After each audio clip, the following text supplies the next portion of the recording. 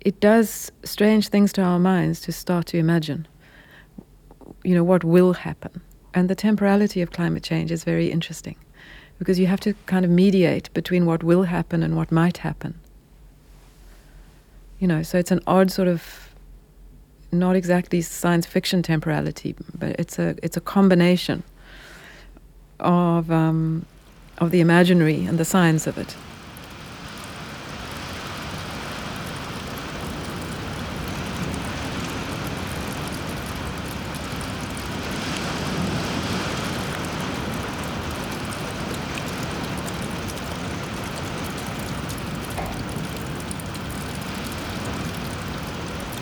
Sarah Nuttall is a South African scholar and the director of the Wits Institute for Social and Economic Research at the University of the Witwatersrand in Johannesburg. Over the past 10 years, her work has focused on post-colonial criticism, urban theory, and literary and cultural studies, especially in relation to Africa and its diasporas. Her current area of interest revolves around water, heavy rainfall, flooding, and hydrocolonialism, and how they intersect with materiality, time, and daily life, but also around how water can be traced and analysed across works of literary fiction from the African continent. Pluviality, the umbrella term she coined for this purpose, serves as a conceptual framework and a methodological approach to her study of rain in an era of extreme climate emergency. The idea is to try and understand rain and water not just as weather phenomena, but as part of entire epistemologies and spiritualities in which the human and more than human worlds overlap. We talked to Sarah Nuttall about hydropolitics in the global south, about entanglement, multi-spirited waters, and the elemental. We also go into extrapolative science fiction as prefigurative social theory, finding the right language and asking the right questions.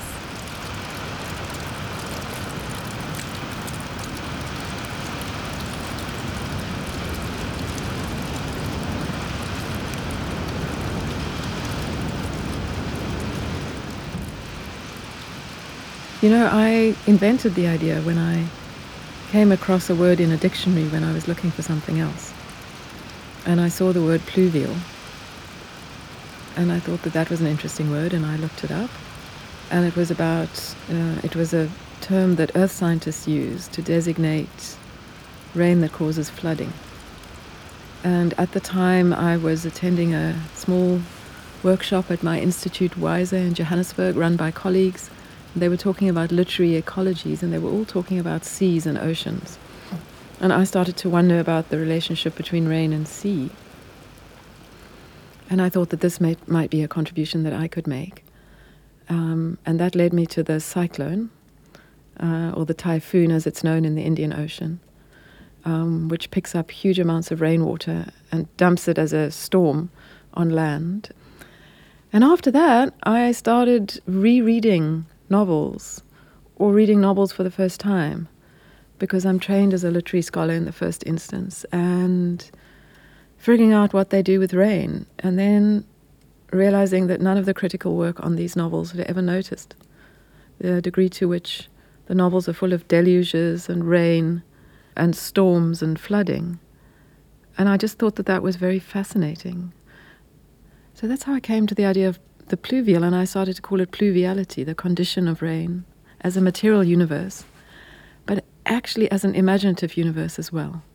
And I realized that most of the work on environmental change was coming out of the sciences, and the humanities had very little to say about this particular part of the water cycle, the hydrological cycle, and that is rain. So that's how I came to it. And then I understood that as we think about rain and flooding, we have to think about a different timescape because it's an earth infrastructure. So I started to think about that, and I developed the idea of pluvial time. So that if you start to look at a scene in a novel or an artwork or a piece of ground and atmosphere out of your window, you have to start to think in terms of a slightly different order of things, timescape. And so I started to work with the notion of pluvial time, and that's how it happened.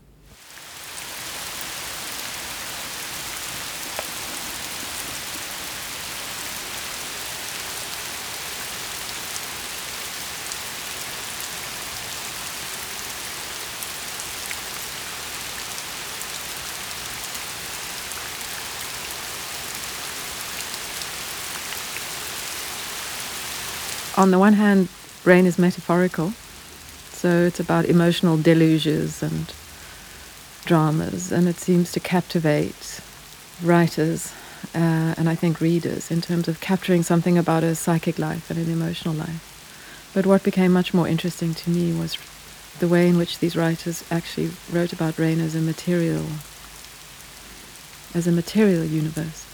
So sometimes heavy rain could be used as a metaphor for imperialism, colonialism, structural difficulties that individuals would encounter in relation to the social. But in other ways, it could be harnessed to reroute an itinerary, to plan an escape. I discovered that certain searchlights in carceral spaces, such as prisons, can't operate through heavy rain. So I started to understand rain as a texture and sometimes as a barrier to human-driven actions and intentions. And then in some of these works, I started to understand that rainwater falling in rivers or falling in dams enabled a reflective surface. And my colleague Isabel Hofmeyr has written so interestingly about how the sort of colonial novel relied on an abundance of water, and it became a self-reflective mirror, right? But in the novels I was looking at from southern Africa, there was very little water. And so I started to think also about waterlessness and rainlessness, which is drought, and how characters would, in fact, lie on the stony ground of a semi-arid area and would dream about the inland sea that this landscape once was. And so I started to think about the submerged waters of rain, which are called aquifers, groundwaters, kind of earth veins, as one novelist, Mia Couto, puts it. And so you can see from what I'm saying that rain was taking on many registers, and it was as much material as metaphoric. And we'd simply missed it before. We'd simply not seen it in some of these novels. So I think goes to show that these are really quite brilliant novels, because when you can return to a novel for the fourth or fifth time and see something that you've never seen before, in this case it's material universes, then it's really got something new to tell you. So I think that, what water does, what rain does when it falls and where it falls and how, is something that we're learning about all the time. I think it's very interesting to think about rain and rivers and how rivers move when they're flooding. And so when heavy rain falls, what it does to a river system is very interesting, and I think offers us all sorts of ideas and concepts to work with. So one of the ideas that I have been thinking about is drift. And drifting is a really fascinating notion, full of potential to draw into cultural theory and even political theory, because once again it undoes the kind of linearity of the modernist project based around particular ideas of progress and so on. And the way a river drifts is precisely the kind of agential realism, as Karen Barad would call it, the agency of the water itself that undercuts human narratives of how water moves. So I think we're learning about that in very interesting ways. I am very keen to pursue the idea of sort of non-human agencies, and I think collectively we're trying to get at this more and more. The ways in which things move that are not the ways in which human constructions move, or even humans move through space, and to try to learn from that. But I'm also wanting to draw attention to, again, this idea that I've been talking about based on work that we're all doing at my institute, WISE, in Johannesburg, and again drawing on Isabel Hofmeyr's work on hydrocolonialism And I think one also wants to understand and also use all the skills and resources we have learned through the post-colonial project. The ways in which, say, for example, the idea of water itself has been colonized. So one of the ways in which one can decolonize water and rain, of course, is to think about communities that are indigenous or are based in the global south, whose epistemologies really don't make it onto the radar of the Northern Academy most of the time. You know, how they've been thinking about rain for a long time. And I think many of these traditions are very, very deep and very long-standing. They are generally non-secular approaches to rain. So that's one way of trying to think about the decolonization of rain. You know, we tend to assume that that because the elements, rain, water, fire, can't themselves occupy or settle a space, that they can't carry sort of relations of power, but of course they do. And South Africa is a very good example of hydrocolonialism in practice, the ways in which cities were formed, the ways in which water-rich land was distributed in a segregated system and so on, and the ways in which even the histories of mining come back to haunt the city of Johannesburg through toxic waters that are now rising from the mine shafts and spreading across the certain parts of the city and so on. So my interest is in thinking about how rain would, operate as an agent, but also how it would be implicated in ways we haven't thought about yet, in the kinds of power relations that post-colonialism has taught us to think about. So not only where it falls and how it falls, but how we get to receive rain, or how we might be deprived of rain in particular kinds of imaginaries, but also political systems, which parts of cities are able to hold rain and which aren't, and so on. So I think this becomes really crucial in a city like mine, where in some parts of the city now, when you turn on the taps in people's homes, no water comes out at all. And so there may be no rainwater in the reservoir, or the reservoir might be at the wrong angle for flowing downwards through that suburb, and so on. And so all these sort of hydro-infrastructural dimensions that we're learning to think about are connected.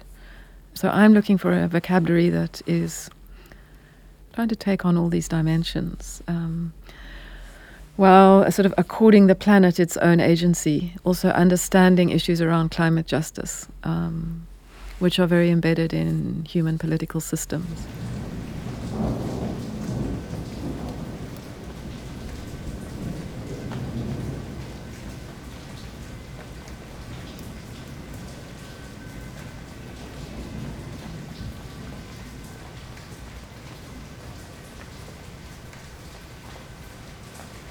Within sort of communities of people and histories of thought that are concerned with the ancestral and the powers of a kind of an intergenerational haunting, whether that is in terms of spiritual or political traditions or both. There seems to be a very close relationship between spirituality and submersion. And so we've always thought of the ancestral as somehow operating in relation to air and atmosphere, and that which might be above us and beyond us in the skies above, in a certain kind of imagined way. And I think what we're learning now is that so many of these ancestral traditions around rain gods, or the powers of sangomas in southern Africa, so spiritual mediums, require in the first instance submersion in water.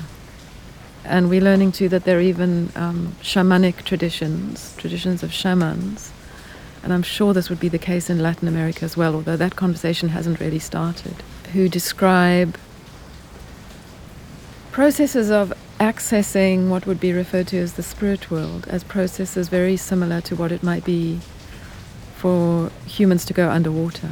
And so interferences with sound, a kind of losing of consciousness as one loses air in order to access realms that are other than human realms.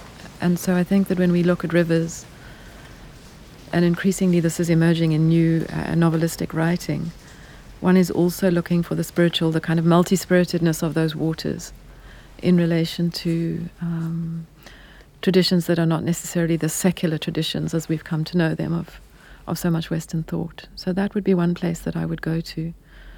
I think that the underwater is very powerful. You know, even if one looks, and this is work, again, we've been doing collectively in Johannesburg, the moment at which a narrative, let's say, whether it's a narrative, a spiritual narrative or a novelistic narrative, goes under the waterline, you know, what happens at that moment? And it's almost always a way of trying to access other than human worlds, spiritual worlds, the worlds of the submarine in one way or another, to try to enable us to understand what the future of the planet might be, but also what the past of the planet might be. And so in more secular thinking, the ways in which coral works, for example. And if you cut through coral, it gives you a sense of planetary time in the way that cutting it through an oak tree and looking at the rings and the trunk would give you. And so I think we're trying to learn about submersion, sort of pluvial time, what it is to submerge an idea underwater in order to see what. So that kind of thing.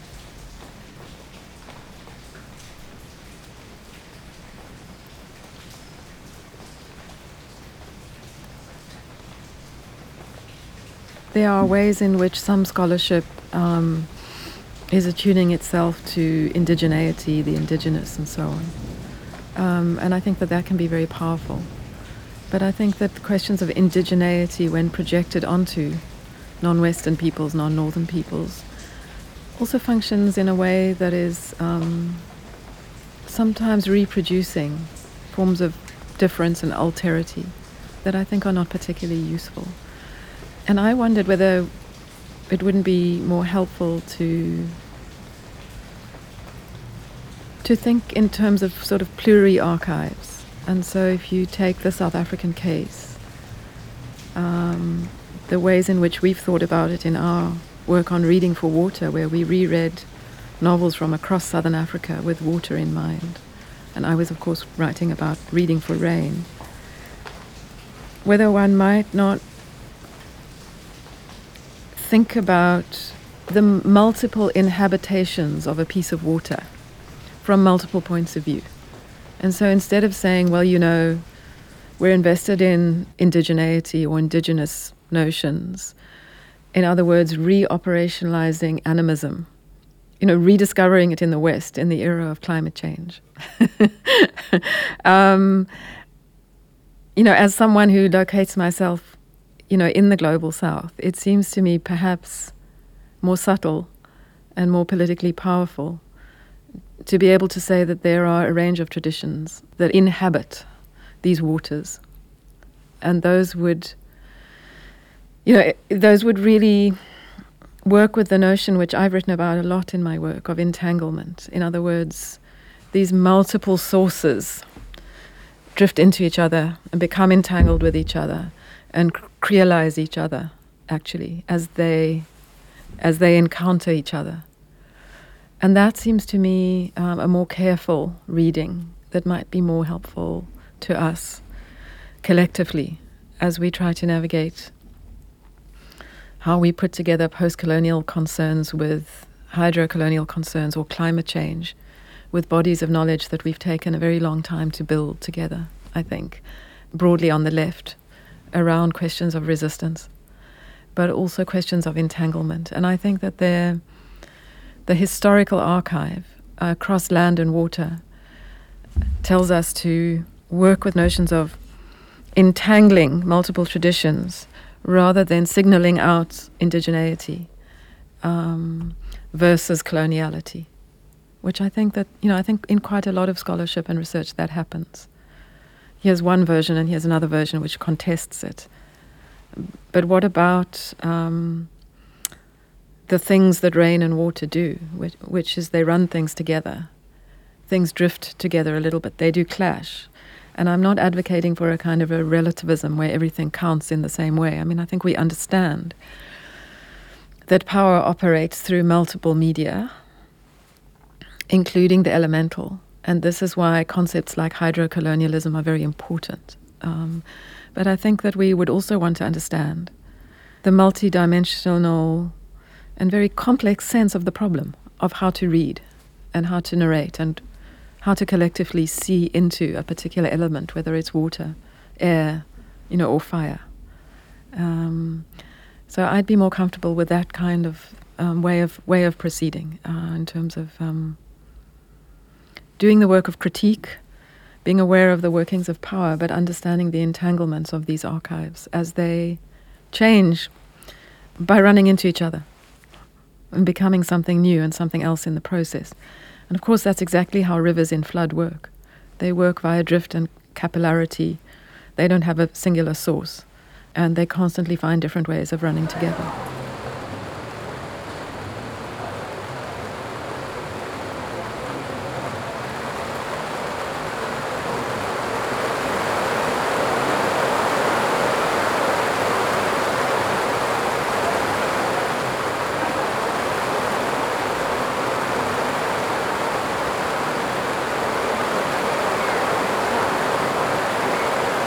This is what we did in our project. We each took one novel from Southern Africa. So it would have been Mozambique, Zimbabwe, Zambia, South Africa. And we followed the waters. We let the waters into that text. For example, reading a character. There's a particular novel by a very talented Zimbabwean writer called Yvonne Vieira, who died some years ago but left extraordinary novels. And there's a novel called Butterfly Burning, which is set in Bulawayo. And so my colleague Confidence Joseph, who works in the oceanic humanities, read the main character for the very first time. It's always been read as a city novel. And in fact, she discovers that the character goes down to the river at one point. Bulawayo is a very dry part of Zimbabwe. It goes down to the river, settles on a rock, and goes through a process of submerging herself. The long and the short of it is a kind of a suicide, a self-immolation, but a coming back to life through the hydrological cycle, through rain and evaporation and so on. And so a kind of a feminist haunting of a narrative via the properties of water for a female character living in a very patriarchal society and trying to access a kind of a spiritual medium, through rain and evaporation. And so where that left us collectively in the introduction we finally wrote in an article which has received thousands of reads now across the world, because I think it's trying to get at this concept, is that in any body of water that we might approach in the Southern African terrain, but also elsewhere, it will be haunted and inhabited by multiple spiritual traditions. And again, I think what we're going to is the entanglement of secular understandings of water. So, for example, we might read that body of water in terms of drought in a particular part of Southern Africa. But also, whether it's a pothole, whether it's a small pool, whether it's a river that's drying up, we have to take it as being inhabited by multiple spiritual traditions. And very often these traditions are carried from sea to inland. So there's work on the ocean within, the ocean that we carry within us. And it's a more than wet space. So scholars Peters and Steinberg have talked about the ways in which the ocean itself can in fact be mist and air, or a memory of sea that we carry inland. Which would make sense, because rivers run into sea, and sea by other forms becomes rain or becomes mist or carries inland. And so this is what I mean, that as we start to look at air, atmosphere, rain, mist, rivers, aquifers, we have to take it that they are inhabited by multiple imaginary histories. And so the work of scholarship and activism, I think, becomes to populate them with all the people and non-human forms present and absent that have occupied this space in one way or another.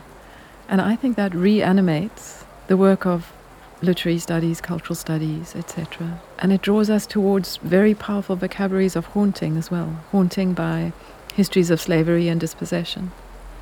But also a future haunting by climate change. What happens to a body of water that's been inhabited for thousands of years with spiritual traditions that dries up, that is no longer water? Where do those traditions go? And how do we read them now? And so, how do we read water in the face of drought? absent water, water that's gone forever perhaps? These are really fascinating questions, and they're not questions that scientists are asking. But I was approached in my own building in Johannesburg. Down below us is the first water institute at our university, and it's run by engineers. And I sent our piece of work on reading for water in novels to him. And he wrote back and said, please can we talk? Because I've understood recently that the kind of scientific models that we're coming up with why people relate to water in the ways that they do, for example, in a South African township, or in relation to water crisis in the city of Johannesburg, we're getting stuck at a certain point. And I suddenly realized from the work that you're doing that it is precisely around these animist questions, or these questions of multi-spiritedness, or of the traditions of the ways in which people are thinking about the haunting of these waters, that we can't have a conversation unless we draw them in to figure out what to do next. So I think that's quite an exciting moment.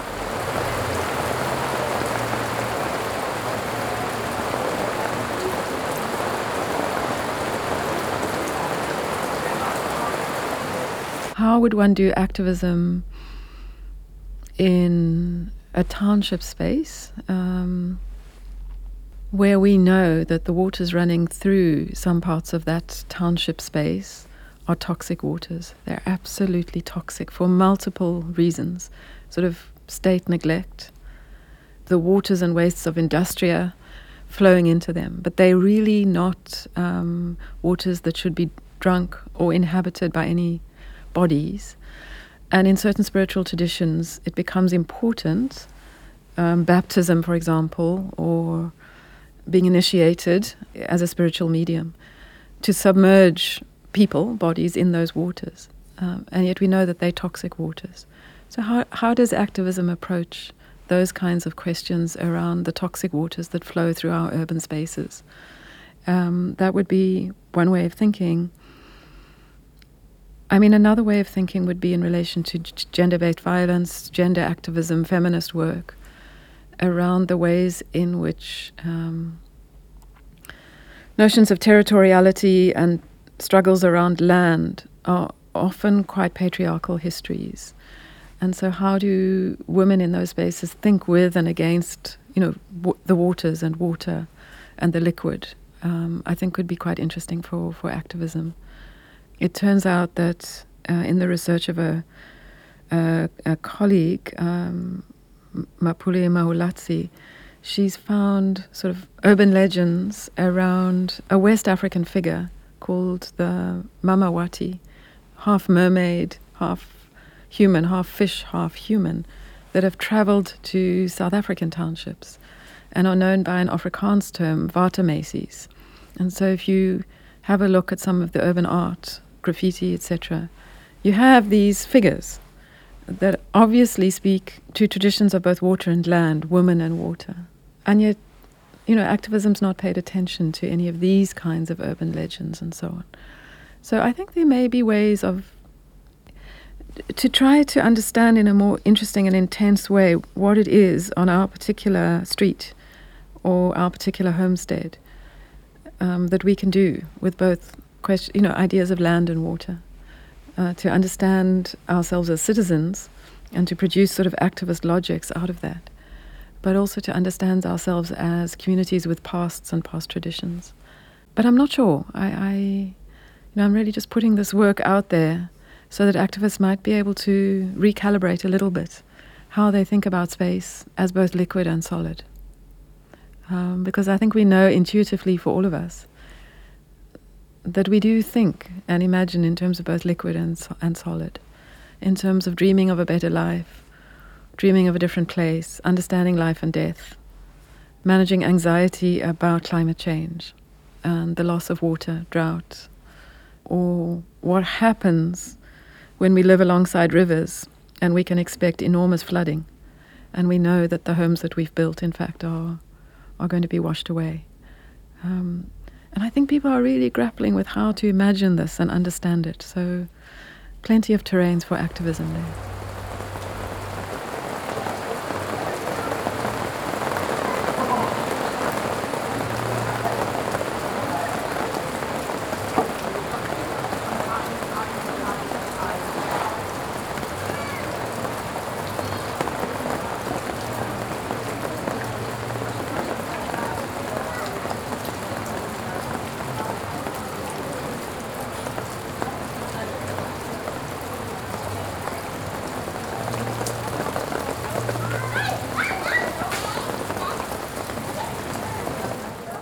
there are all kinds of interesting new figurations and symbols of much earlier traditions. So there's a wonderful novel called Lagoon, which is set off the waters of Lagos by Nnedi Okorafor. And she makes the Mamawati figure an enormous figure that emerges from the sea, drenched in oil because of oil leaks, but also with the powers of technology to clean up the seas and waters around Lagos that are toxic waters. And so she invests those earlier urban legends with the new properties of the 21st century and tries to imagine a clean water Lagos. And as she does that, of course, that speaks to activist imaginations, but also to novelistic imaginations. One of the things that bothers me is that we're not putting these different traditions together. And I think that we've been working with the notion of the South or the global South for some years now. But some of us sometimes joke in the way that people from the South can joke, I think, that Indian scholars are still addicted to India, South African scholars write about South Africa, Latin Americanists are really a little bit interested but really want to talk about their own places, and there, of course, there's often a language barrier as well. But we're not putting these knowledges together. And yet, you know, in what you've just said, there's an idea of planetary waters that are circulating through the planet and falling as rain and moving across river systems and becoming atmosphere again in ways that we're not even on top of. And so it's really time to put these different traditions together. And also to insist to the scientists, the earth scientists, that there's a humanities conversation that we have to have around all of these elemental media. We have to inhabit them with the forces of the imagination, the ancestral, the spiritual, the multi-spiritedness and crealizations of these spaces. So I think that brings new life. I mean, I think if we're worrying about forms of learning how to live with worlds that die, actually, through climate change, these are ways of sort of reanimating, I think, and bringing alive the resources that we have and that we need to protect and reinvest with a kind of a preciousness that is being brought home to us.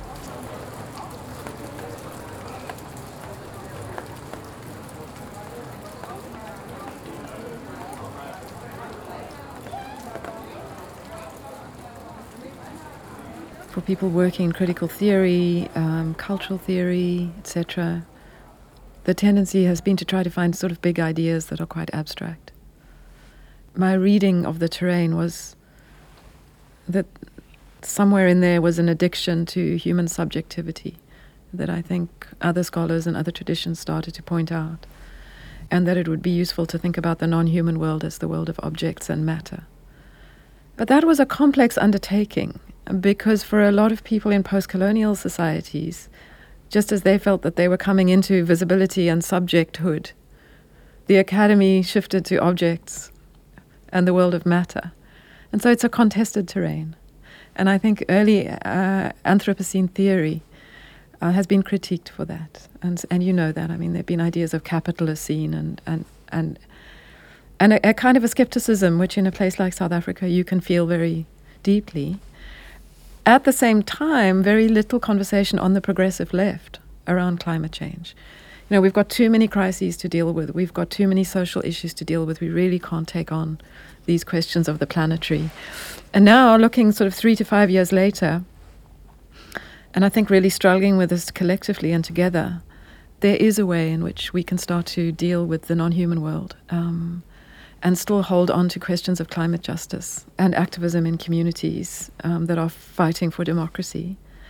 And yeah, then I was pointing to a kind of a third wave that I think is emerging and came out of oceanic humanities work on the sea, which is now about, well, let's work with the elements themselves. And so I took the notion of freedom, which I think has been so important in late 20th century work, and started to ask the question, well, what does freedom look like in environments that are materially constrained? For example, if there's no water.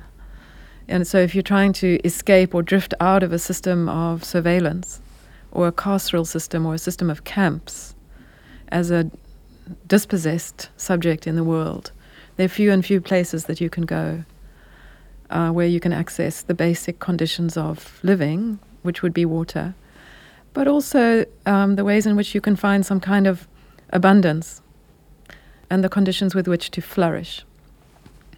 So all of those questions come back to issues of water and drought or waterlessness. There's also emerging work on air, of course, air and atmosphere, as we understand pollution and we understand the way in which pollution works. So water, air, and of course fire. So yeah, characterizing this kind of work as elemental is about, if we take some of the big concepts that we generated in the late 20th century and we put them in a medium, an elemental medium of air or fire, imaginatively we submerge them, or we stick them in a polluted air above a city, or a heat dome that we know our heat domes now work because of air conditioning. So apartment buildings have more and more air conditioning and produce a heat dome.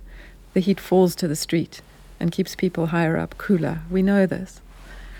So what happens to these concepts of alterity, encampment, surveillance, freedom, if we put them in a medium and we insist that not only do bodies but ideas live in media, they live in environmental media, they're supported by certain media. They may rely on clean air or being above rather than below water. And so you could say, well, that's an abstraction again, and activists might find that an abstraction. But many of us are saying that this is a very useful way of actually criticizing some of the concepts that we're using and overusing to understand a world that is changing very fast in terms of its elements and its elemental life. And that we're not going to be able to understand that unless we develop concepts that come out of terrains that think about how bodies move in water or in air or in relation to fire and so on. And again, we have the archives to start doing this. We just have to look online as to what's happening around the world. But we don't have a language exactly within which to talk about what happens to bodies when they are proximate to wildfires, or whether, or if they're submerged in particular kinds of ways. So therefore, what happens to minds as well.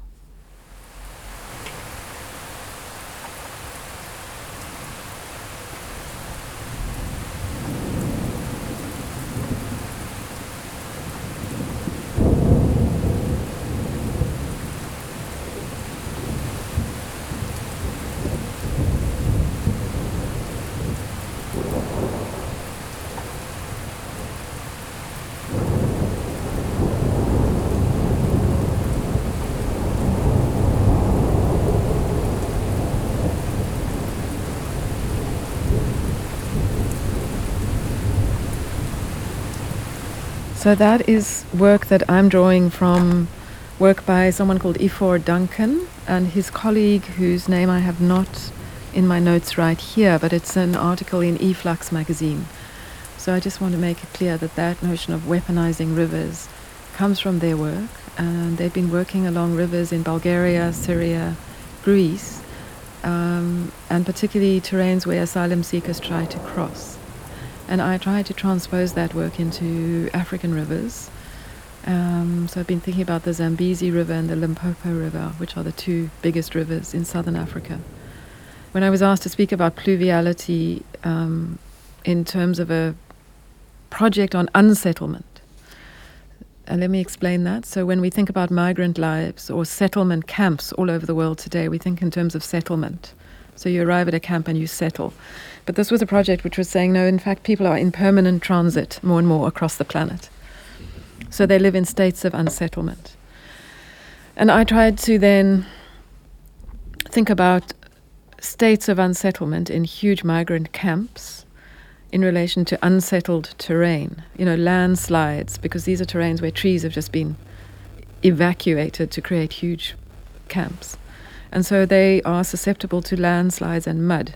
So I talked about the mud lives of so many people on the planet today, drawing on Bessie Head's idea of living a mud life, which is neither exactly water nor land, but a mix of the two. So I thought about those, and then I thought about roadblocks.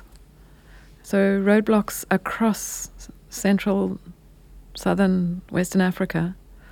And from some of the reading I did, I found that in one province of the Democratic Republic of Congo, I think there were 274 roadblocks as sites of extraction.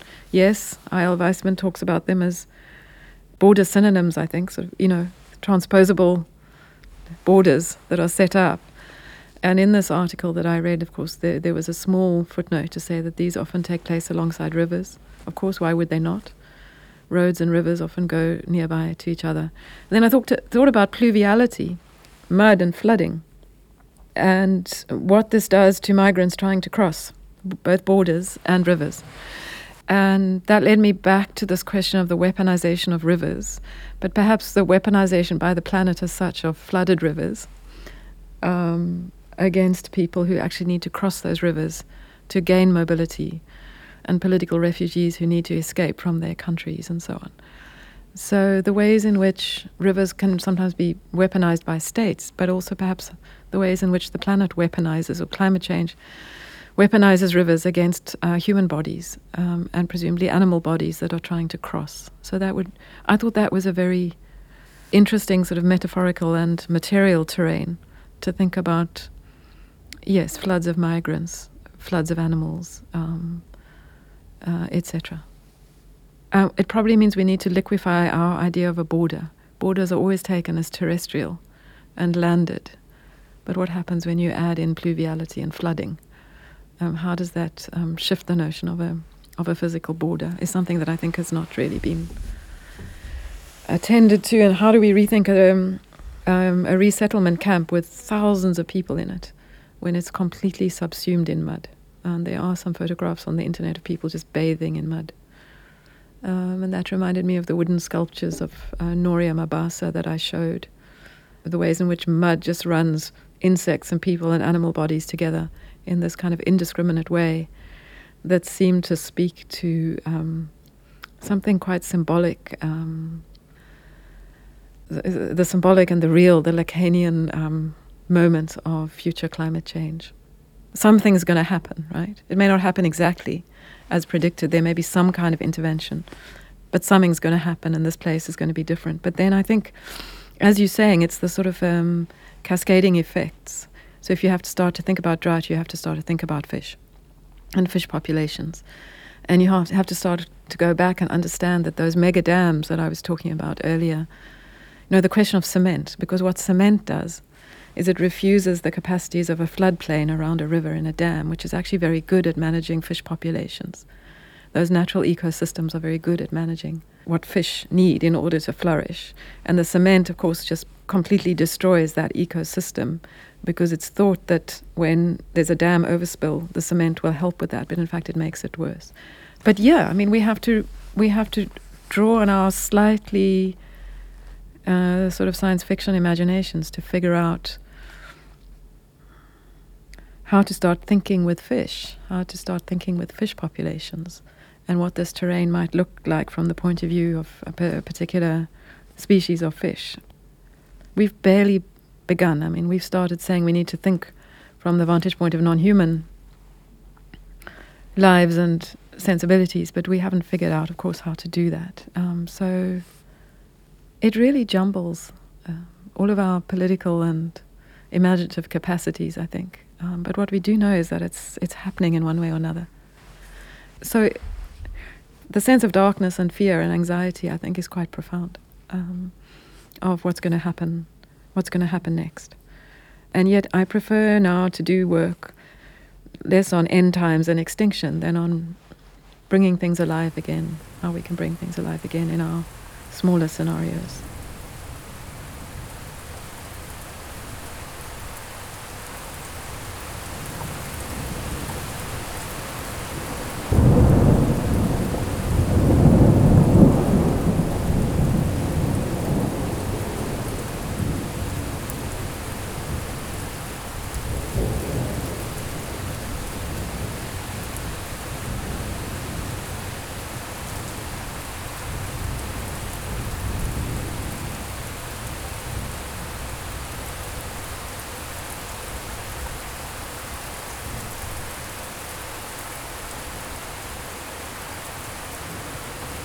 we've just been through several days of discussion on oases, which imply a desert-like terrain. And the oasis is again interesting because one assumes then that body of water, that pool of water, even if it's in the form of a mirage of an oasis, is where you can be most yourself, most self-reflexive. You can see your reflection in the water, at least. It becomes a mirror of human life as we've tried to know it and understand it. And yet in the desert or in drought, there's no reflective surface in any way. I think that's interesting. But also I noticed during the course of our discussions that nobody mentioned what are in all the images of an oasis, which is the tree. And the only African woman to have ever won the Nobel Prize is Wangari Maathai, who won it a few years ago for planting millions of trees in Kenya. And she has a very beautiful essay on the power of trees. And I'm very thankful to my colleague Grace Musile, who's recently put together her essays and speeches and her activist work. And what she comments on is the degree to which the roots of some trees are able to produce resurgent waters that then produce streams and bring water back to dry terrains. And so as a child, she grew up knowing never to cut down or break in any way the fig tree, because the fig tree has a root system which is able to draw up the groundwaters from the aquifers, to draw them upwards, and as I say, to create these submergent streams. And I really like that idea that you can't have an oasis without those trees and those root systems, but also that some trees are able to produce these resurgent streams and to help surface water in ways that others aren't. And so she says, well, of course we have to cut down trees and we need trees for all sorts of things. But pre-colonial communities or indigenous communities or local communities understand about trees, that they can also produce the waters from the underground to enable water to flow again. And she describes going to some of the terrains in Kenya where the Green Belt movement, which is her activist movement, has planted millions of trees. And in fact, when you look down, you see the waters produced by the trees. And so we have to draw trees into this conversation that is now operating below the waterline, at the waterline, the surface, and within the air as well. We know the trees are very good also for absorbing carbon. So, we're learning a language as we go along. And I think that the counter to the processes of desertification, which are both social and climatic, requires us to understand the lives of plants as well, and trees. So I think for many scholars in the humanities, there's some retooling that needs to happen. And some of my colleagues are taking oceanography courses. Others of my colleagues are taking online courses on the histories of plants, etc. And we're trying to, I think, re-encounter these modes of thinking via the planet and the environment that we've not been doing for a long time. We've been absolutely addicted to the human world.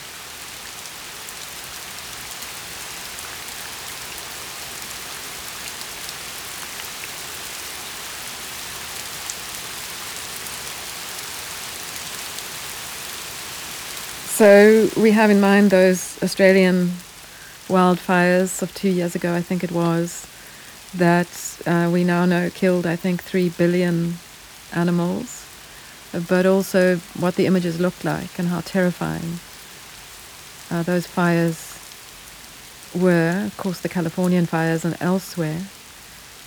What I've subsequently understood through reading the work of colleagues like Meg Samuelson, who's writing from Australia, is when there are wildfires in Australia, there are floods on the African coast and so on. I think we're starting to understand, I think she calls it the dipole climatic systems, that flooding and drought go together, or fire and rain go together, just in different parts of the world.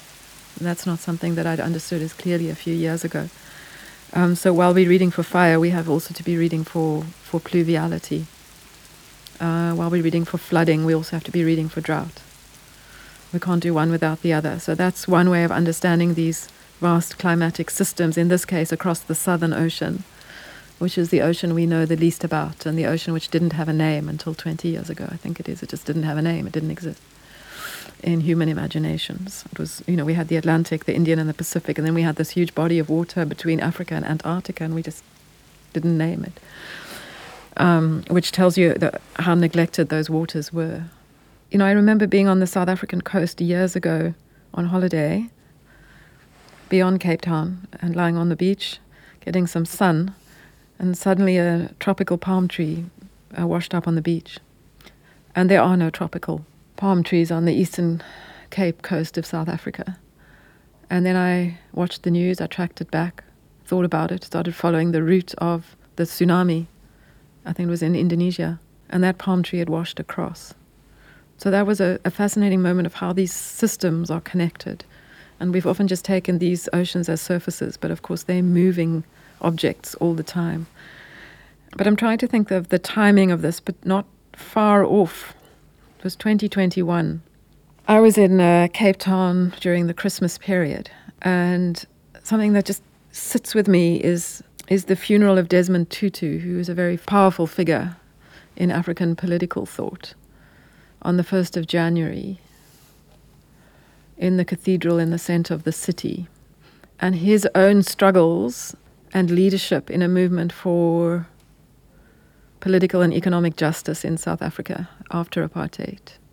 His funeral, and a lot of reflection in the media about the fact that political justice was, in a sense, won, in the sense that the legal system of apartheid, helped by figures like Mandela and Tutu, came to a certain kind of end, but that economic distribution did not take place and economic justice didn't happen.